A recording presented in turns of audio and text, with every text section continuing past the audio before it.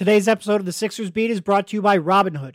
With Robinhood, you can invest in stocks, options, and ETFs right from your phone. You can even spend and earn interest on uninvested cash. And with fractional shares, you can buy stocks in any amount, including companies like Apple, Amazon, and Tesla, for as little as $1. And that's with no commission fees or account minimums. So whether you're new to investing and ready to learn, or just looking for a better experience, stop waiting and join the 10 million Robinhood users. Listeners can get started with a free stock by going to sixersbeat.robinhood.com. Once again, that's sixersbeat.robinhood.com. All investments involve risk. This is not investment advice, a recommendation, or a solicitation of any security. Other fees may apply. Visit rbnhd.co/fees. Once again, that's rbnhd.co/fees. The free stock program is subject to certain limitations. Annual percentage yield, APY, on uninvested cash is paid by program banks and is variable. Robinhood Financial is not a bank.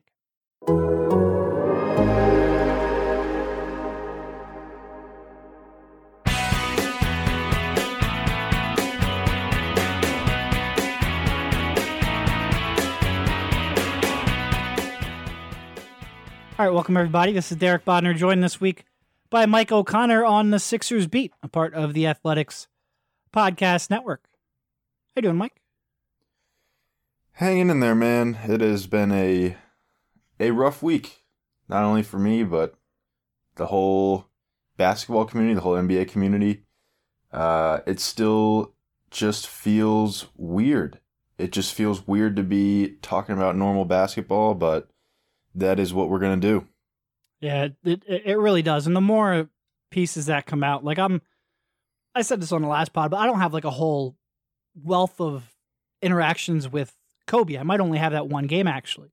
So I don't have these great stories. I still view him mostly from a fan's perspective and just consuming all of the stuff that has been written about him and all the people who have shared their stories with him. It's almost become tougher as the week has gone on. But like you said, we do have a basketball team to talk about, a basketball team which has a little bit of controversy around it and also has a really big trade deadline coming up here in a couple days, so we will move on to those topics. I guess we'll start off, because we don't have you on every week, it's always good to sort of get your temperature on a bunch of, high-level topics about the team. So I guess we'll start off with sort of like the trade deadline, since that is most immediate. And I think a lot of people right now question whether or not the starting lineup is tenable in terms of a championship contender. We'll start off with sort of like a two-part question. First of all, do you think they need to make a trade which changes up the starting lineup? And the second one, do you think they will do that in the next week here? Do I think they need to? No. But that's mostly because I don't believe that they're going to be championship favorites regardless. And I think that... Well, I guess let me back you up, because I think there's one that people will ask about. If somehow they found a way to do Horford for Chris Paul, do you think that makes them championship quality? And assume that no other rotation piece is included in that. Yeah, I'm so tempted to do that. Like, I think for every basketball reason, it makes a ton of sense. I mean, literally the only thing you can say that you would rather have Horford for instead of Chris Paul is just in a Milwaukee series to have another Giannis defender. But it's like, if everything else in just the basketball sense is better, then, isn't that trade worth it? But there's just some stuff that I would really worry about between the chemistry, in that you're taking this group that, seems to get along reasonably well, and you're absolutely blowing it up, bringing in who has been traditionally a somewhat difficult personality in Chris Paul. That's a fair characterization, yeah. Yeah, and you're removing like an all-time good guy in Al Horford. And you have to worry about how all of this would affect Ben, in that it's no secret that Ben wants to be a point guard. And you are taking the all-time dribble the air out of the ball and direct traffic point guard and putting him next to Ben. And you just really wonder how he would respond. Would Ben still be amped up enough to play all-world defense every night? How would that be? And it is different playing off ball as a role man for 5 to 10 minutes a game next to Trey Burke or Raul Neto than it is playing the entire game next to Chris Paul, and he would be playing the entire game off ball, that is for sure. Right, and just think of the mental side of how Ben would process that. Like, wow, you guys really felt the need to bring in like the all-time, the point guard because I'm that incapable of playing point guard. I just don't think, I can't imagine a world where he would take that extremely well. So you add it all up, and I just think I wouldn't do it. I wouldn't do it in this part of the season. I would ride it out with this group, and I think a trade like that would still be somewhat possible in the summer. I don't know. Everybody is freaking out about this Horford contract. I just always view it as like the NBA is so insane, and there's so much movement, and there's so much bad money that there's always going to be a chance to say, hey, I'll trade my bad money for your bad money. Whether, this summer, like the absolute worst case scenario this summer would be like if they're like, all right, let's just trade for Kevin Love. I mean, he makes more sense than Horford with this starting five. So I don't know. I mean, I'm just saying, like, everybody's like, we got to get out of this Horford contract ASAP. And my point is just, there's so much bad money in the NBA, and there are so many ways to get out from under that stuff. I'm not as panicked about it long term. Okay. So going back to what you were about to talk about before I interjected, which was you don't think there's a trade to be made at this deadline to break up the starting five?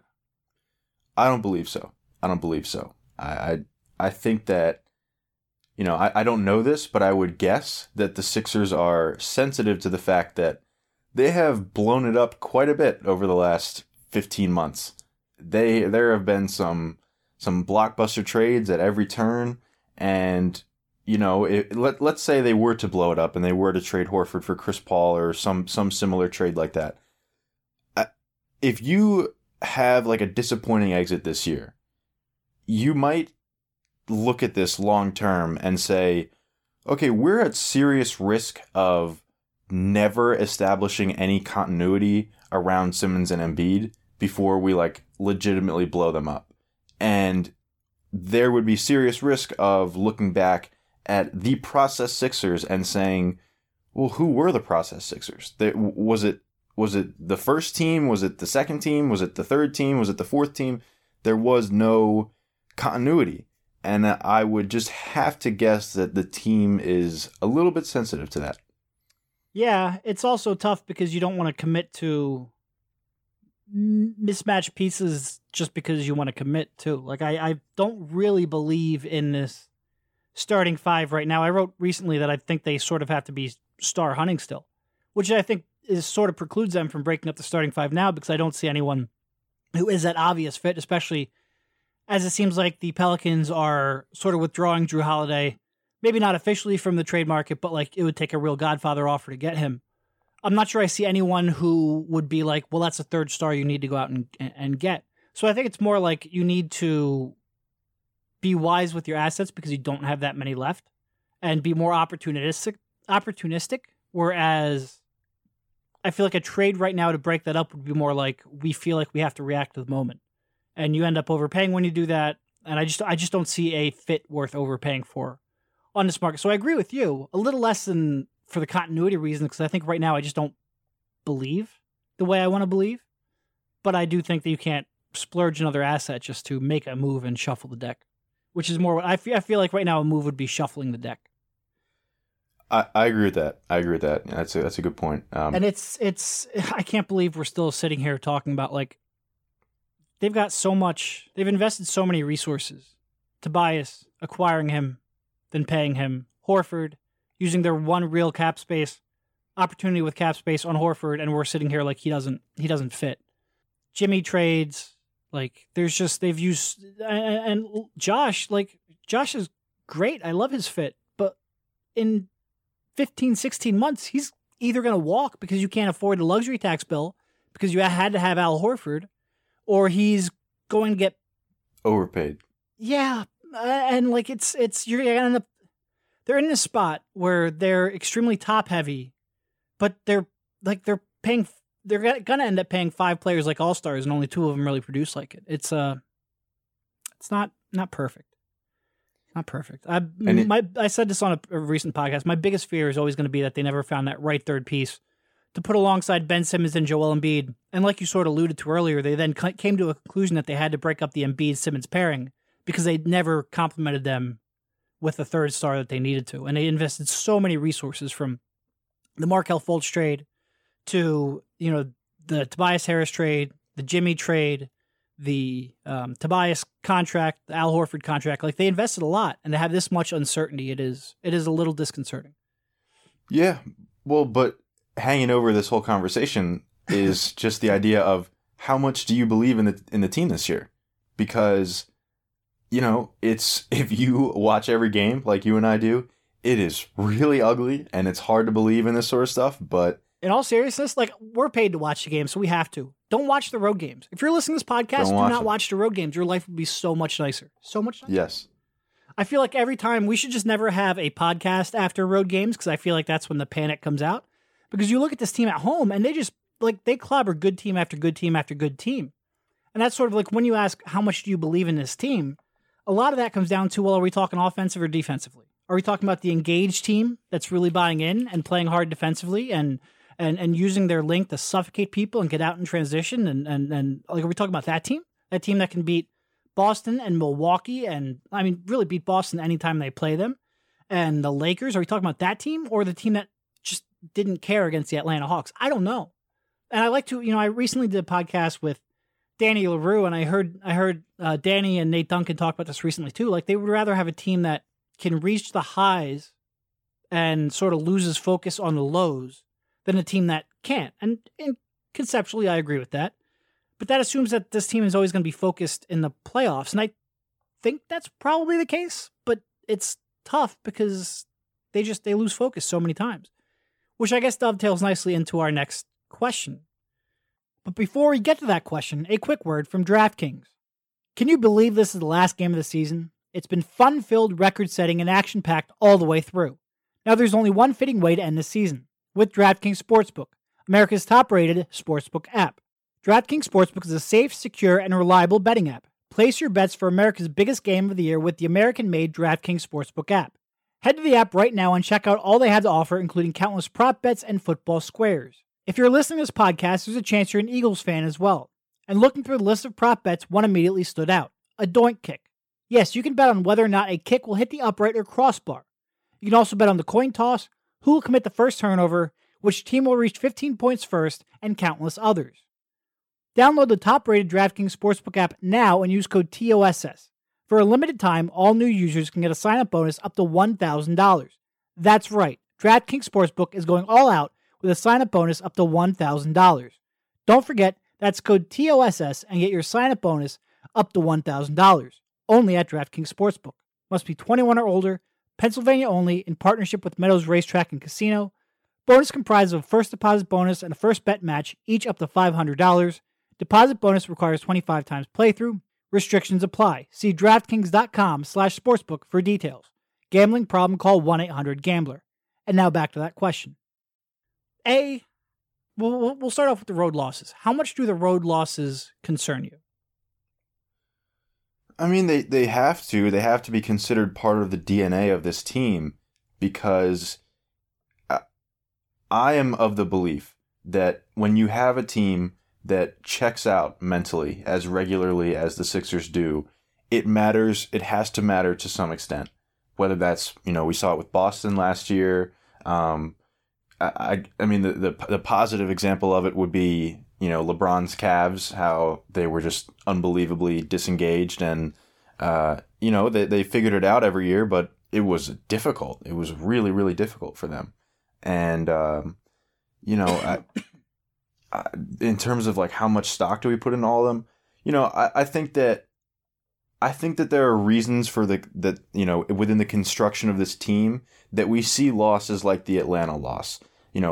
This Sixers team is not a team that can just like blow by bad teams without playing extremely hard, because they're not a team that manufactures easy offense. They're not a team that defends well unless they're locked in. I was watching the Atlanta game and I just thought about how, it's really hard to guard a guy like Trae Young with someone like Matisse or Ben, who is like really anyone that's over like 6'5", because Trae is just so good at getting into your body and getting into the lane and sort of baiting you into fouls from behind when you're trying to reach over him. And I thought they really missed Josh in that game to sort of keep up with him around those screens. And you combine all of these things, and it's not like, if you just look at the construction of the team and not the mental makeup or anything, it's not impossible to see why they have these pathetic losses on the road to bad teams. Look, man, at the end of the day, I worry that we're going to put too much stock in all of these games, and then they're going to get to the playoffs, and we're going to see them, have a competitive series against Milwaukee and realize, oh, none of this mattered. We spent too much time looking at the day-to-day and not zooming out in the big picture. And, that's something that I wrote recently, and I really felt like it summed up how I'm feeling about the team, where the more you zoom in on this team, the more you look at every game and everything that happens and every little problem, the more this season looks like a catastrophe. But the more you zoom out, it looks pretty much fine. I mean, they're going to win 53 games, and they have a really easy schedule, and they beat all these top-tier teams. Look, it's impossible to tell, but I just still would lean towards the latter. I think they're going to be pretty much okay. Yeah, I agree in some respects, disagree in others. I do think the Simmons, Embiid, Horford is, like, I'm much more concerned about that than I was at the beginning of the season. I think the lack of a shot creator is a concern I had, which I still am worried about. I do think a lot of the sort of panic about this team is based on that scale. Like, we bought into and were sold and were told that this is a championship contender, and at times they just don't look like it. So could they, they really are a team where they could get to lose in the first round or get to Game 7 of conference finals, and you would look at it and both go, yeah, that's an outcome that makes sense. It makes probably too much sense for what we were expected. And that's scary, but I don't think that upside is gone. Like, I could see them playing Milwaukee really tough in a 7-game series, even though Milwaukee is blowing through everyone right now. I could see them causing them fits. Like, they're just a uniquely constructed team that defensively can smother people. And I do think that defensive upside is still very much there. The offense, I think I'm a little more concerned of than I was coming into the season, though. And if I get concerned about the team, it's mostly on that end. I don't know. And like you said, like, part of it is that they have very small margin for error. And when the effort just isn't there, which at times it hasn't been, it can look really ugly. And I don't know. It's on the one hand, like, I do believe habits are something that happen over time, and it's consistently looking at the right things and being locked in. And for a team that just doesn't show that makes me concerned. On the other hand, like, they played like dog shit in the last 2 months of the season last year and turned it on in the playoffs and played pretty well against the World Championship Toronto Raptors. Maybe they can just turn it on. I truthfully don't know. But it's I understand why people are concerned. Yeah, no, it's crazy. I mean, like, it's you never want to just like throw your hands up in the air, but like, it is insane. Like, obviously you and I watch every game like multiple times, and we're still sitting here like, yeah, I'm not sure. I don't know. So, I mean, look, I think anybody that has like a super hot take about this team is just being dishonest. Like, this team just bends the basketball part of my brain into a pretzel. Yeah. It's good. They're just ridiculously hard to understand. I mean, I do believe the upside is still there. Like, I don't think that's a mirage. I just don't know the probability they can do that 4 out of 7 games in a series. I don't know. Yeah. I just would tend, like I was saying earlier, because the big picture isn't so ugly, and like, they're basically on track with what I expected them to be, coming into the season. And because that is sort of consistent with what I thought, I'm not going to budge so much from what I originally thought. I still think they're going to make the conference finals, have a competitive series against Milwaukee, and lose. That's what I expect. I do think that they need an injection of a few things at the trade deadline. I wrote about it maybe a week or so ago, and I just feel like they need a guy who in some way or another can just create easy and quick offense, just add some pace to the way this team plays. Ironically enough, I feel like Shake Milton has given that to them. Just the ability to hit like quick release threes and attack closeouts. It's like, oh my God, where have you been this whole season? It's like something I wrote about in my piece that published yesterday was like a lot of these plays where Shake catches the ball and either rises up for a three or attacks a closeout. Like if James Ennis catches that ball, that's not happening. That's just a possession reset. If Mike Scott catches that ball, he's not beating that closeout. If Matisse Thybulle catches that ball, that's not happening. Like they don't have, even Josh Richardson, they don't have guys on this team who are going to take shots in tight windows or just attack a straight line drive closeout. And when you don't have that, your offense just can't flow. Like when was the last time you saw the Sixers have like a sequence of like, you know, beat a closeout, drive and kick, another guy beats a closeout, drive and kick, another guy beats a closeout, drive and kick, dump off pass. Like this team has the most abnormal, most sluggish, like everything feels like it happens by design. Nothing is spontaneous. Everything is painful. The gears move so slowly. And I just feel like they need guys. The guy I wrote about was like Malik Beasley, who just moves fast and thinks fast and flies around screens, and every decision is like chaotic. And they just need guys like that. Everything is so methodical with this team. Whether it's Horford or Tobias or Josh, they all move so slowly, and they process information sort of slowly. And I feel like they just, like, we talk about how much they miss Redick and his shooting. I feel like the biggest thing they miss is just a guy that's hard to guard and a guy who's constantly creating chaos. Like, you know, while Ben is like running a pick and roll, there's JJ flying off a pin down at the other end, and like that's difficult to keep track of. Whereas like if you're a defense, like who are you worried about keeping track of with this team? There's nobody you lose sleep over. Everything moves so slowly. Like you know exactly what's coming because it unfolds so slowly.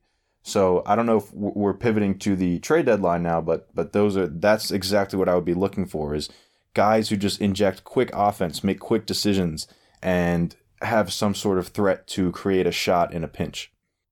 So, yeah, and it's tough because I do believe that they are largely strength and weakness wise what we thought.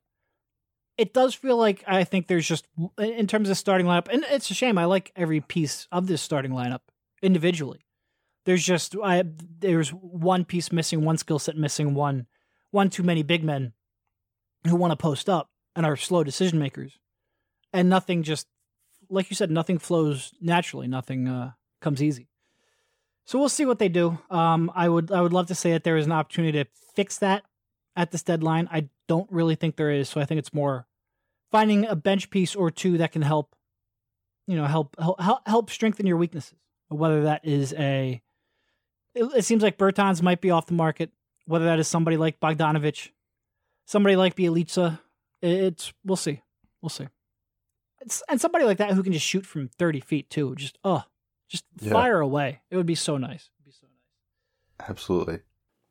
Let's take a real quick break to talk to you about Calm. We talk about physical fitness a lot, but there's another side of the game that's just as important. I'm talking about mental fitness. Calm, the #1 app for sleep and meditation, has teamed up with LeBron James to help you train your mind. LeBron and Calm know that your mind is like any other muscle in your body, and Calm can help you train your brain so you sleep better, have less stress, and perform at your best. For LeBron James, sleep is an important part of his mental fitness routine. LeBron says that getting good sleep and finding time to rest is one of the most valuable things I can do for my body and mind. And if you head to calm.com/Sixers, you'll get 40% off a Calm Premium membership. With Calm, you have access to the nature scenes LeBron loves, like rain and leaves, and so much more, like sleep stories and meditations. For a limited time, our listeners can join LeBron in using Calm with a 40% discount to an annual membership at calm.com/Sixers. Unlock content to help you focus, ease stress, and sleep better. Get started at calm.com/Sixers. Once again, that's calm.com/Sixers. And now back to the show. All right. Let's see. We feel like we sorted the trade deadline a little bit. Let's go to Ben Simmons, who, like you said, has been playing more off ball recently. There's a lot of talk now. You know what do you average in January? Something like 21 points per game. 22, yeah. 22 and a half. Now you're obviously bringing, Sixers went 6-3 when Joel Embiid was out, included a couple big wins like Boston and the Lakers.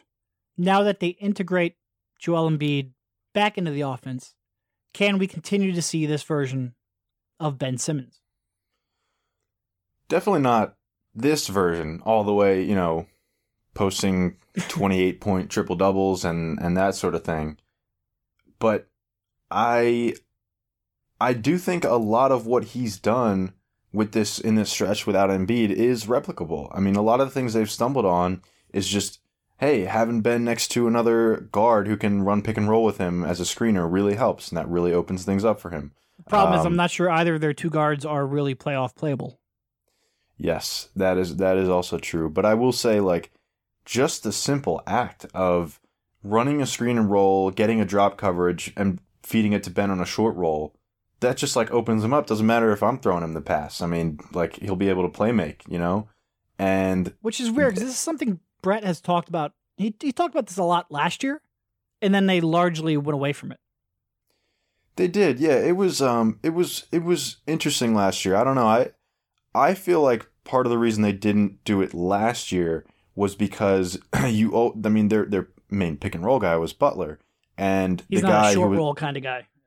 Not only that, it's that the guy guarding Butler is always either a team's best or second best wing defender, and the guy guarding Ben is always either the best or second best wing defender. So teams would just switch. You're not getting a drop coverage with those two guys running it. Whereas, if it's a point guard like Neto and you have a 6'2" guard on him, they don't want to switch him onto Ben, so they're going to play a drop coverage. So that's when you're going to get those short rolls.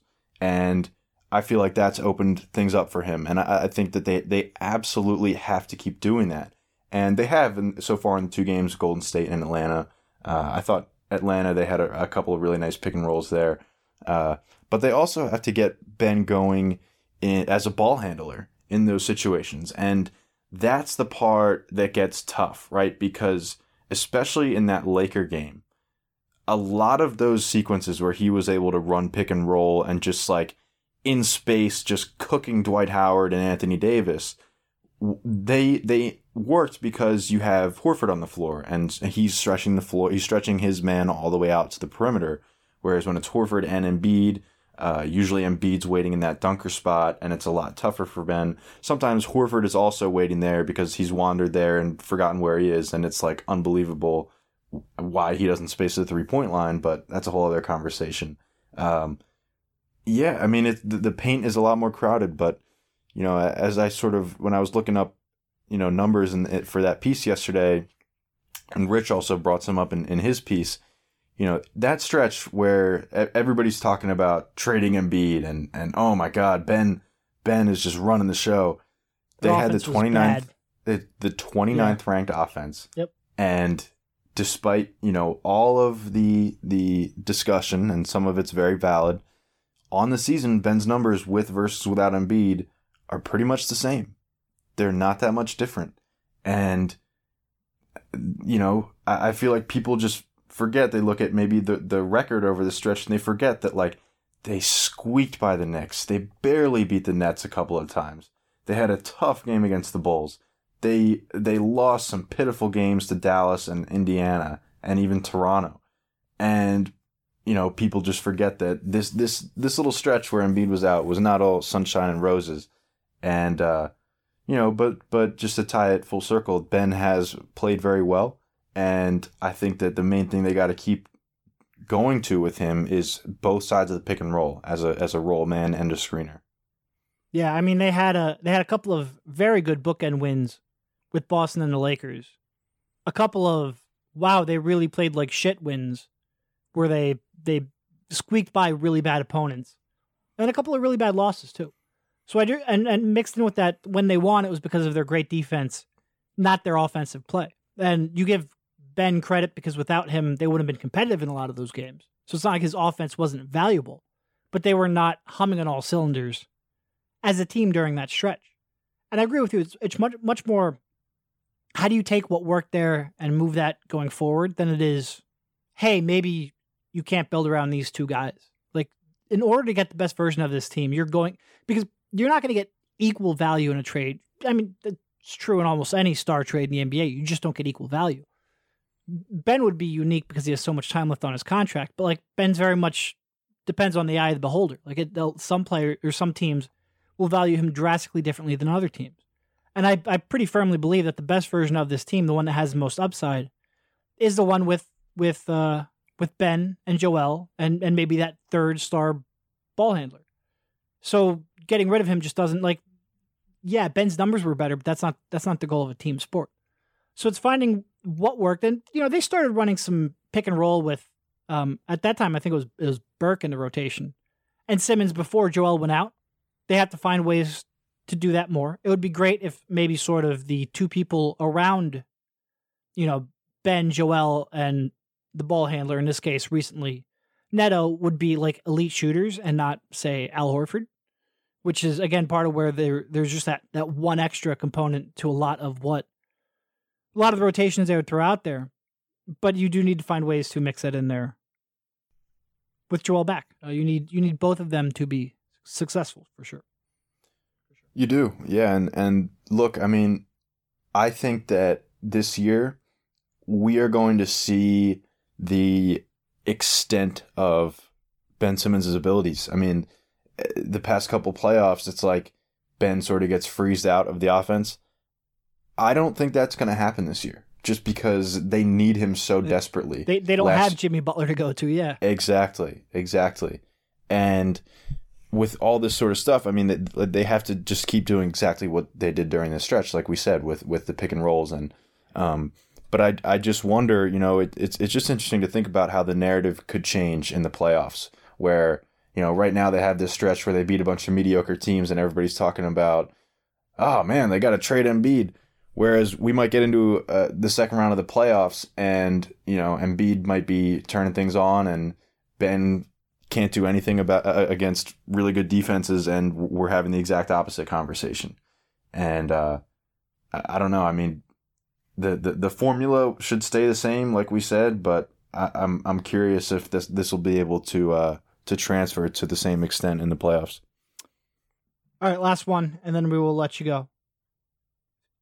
Sort of touches on two-man game. We've seen various people used in that role. Trey Burke, you've seen some pick and roll with him and Simmons. Same thing with Raul Neto. A little bit of Shake Milton recently. And then Furkan Korkmaz, his two-man game has been a little more with Joel Embiid recently, which led to a very giddy Rich Hoffman on press row against the Warriors. Of those four players, of those four bench pieces, and occasional starters, because there's been so many injuries, starting lineup still has only played, 19 times in the 49-game season so far. So we've seen a lot of spot starters. I guess you could call the starting lineup a spot starter. Of those four players we mentioned, who do you believe in the most as a playoff piece? Who? So this is Korkmaz, Shake, Neto and Burke. Right. Yep. Oof. And by the way, we're talking all this about putting a second ball handler out there with Ben.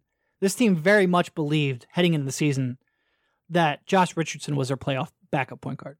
For sure. Yeah. Look, out of those guys, I'm most tempted to say Korkmaz, but Korkmaz is probably the number one guy who, if he gets in a cold shooting stretch, like, that's it. Like, you can't, it is completely untenable. And I could so easily see in a playoff series against Milwaukee, it's game one on the road, and Korkmaz misses his first 2 threes, and Giannis picks on him on defense, and Brett just yanks him. Oh, yeah. And he's just out. I mean, the that's Jonah it for him. Bolden hook. Exactly. If I had to bet, I mean, the safest bet is Neto, just because he does make some wild plays, but he's sure-handed, and he is a little less likely to get pushed around on defense than Burke. I think I would be pretty comfortable just like putting him on Eric Bledsoe, and if they want to try and exploit that matchup, I mean, go ahead. I trust Neto's jump shot. I don't know. I mean, look, nothing would make me happier than to say Shake Milton, but I mean, Shake Milton I think weighs about 190 pounds soaking wet, and he's 6'5", so I think I'm gonna go Neto. It is not an easy decision. It is not an easy, which is part of the concern we have and part of what they have an actual realistic chance. We can talk about the starting lineup and whether or not it all fits, and specifically whether or not the Simmons, Horford, Embiid trio fits. But that is not a likely issue they will address this week. And by the way, they still have only played 19 games together, so I could understand if they want to ride this out, especially if there are no great solutions available to them this week. I would certainly understand why they would want to ride this out and see how this lineup performs in the playoffs. But the bench is an area they can address. They have some really relatively good, second-round good draft picks they can dangle out there. They've got just a ton of them. What do they have? They have the Knicks and the... Who's the other one they have this year? Hawks? The Hawks, I think, yeah. Yeah, and then they have another one where it's like a best of Atlanta, Brooklyn, someone else. In the future, they have another Knicks one next year. The Sixers, I think, at one point had the Knicks second-round pick 4 or 5 years in a row. So they have some where they can trade, upgrade some of these pieces. First draft pick they can trade right now, first-round draft pick is 2022, which then if they trade that one, they can't trade one until 2024. So they're a little limited in that regard. But they do have a bunch of second-round picks they can dangle out there. See what they can produce here at the trade deadline and the buyout market, and maybe we will feel a little bit more comfortable about this team, because right now, I mean, Ennis has been in a 2-month-long slump. Mike Scott has been in a slump for most of the season. We're debating whether or not you can rely on Furkan Korkmaz or Shake Milton more, and which backup point guard that they really didn't want to play in the playoffs is most playable come April and May. It is not it's sort of like what we said when the season started. Yeah, the bench is upgraded, but let's not confuse it with a good playoff bench. And I think we've very much seen that here of late. But I think that is a good lead into the rest of the week. Thank you, Mike, for jumping on, and we will be sure to have you back soon. Sounds good, man. Thanks for having me.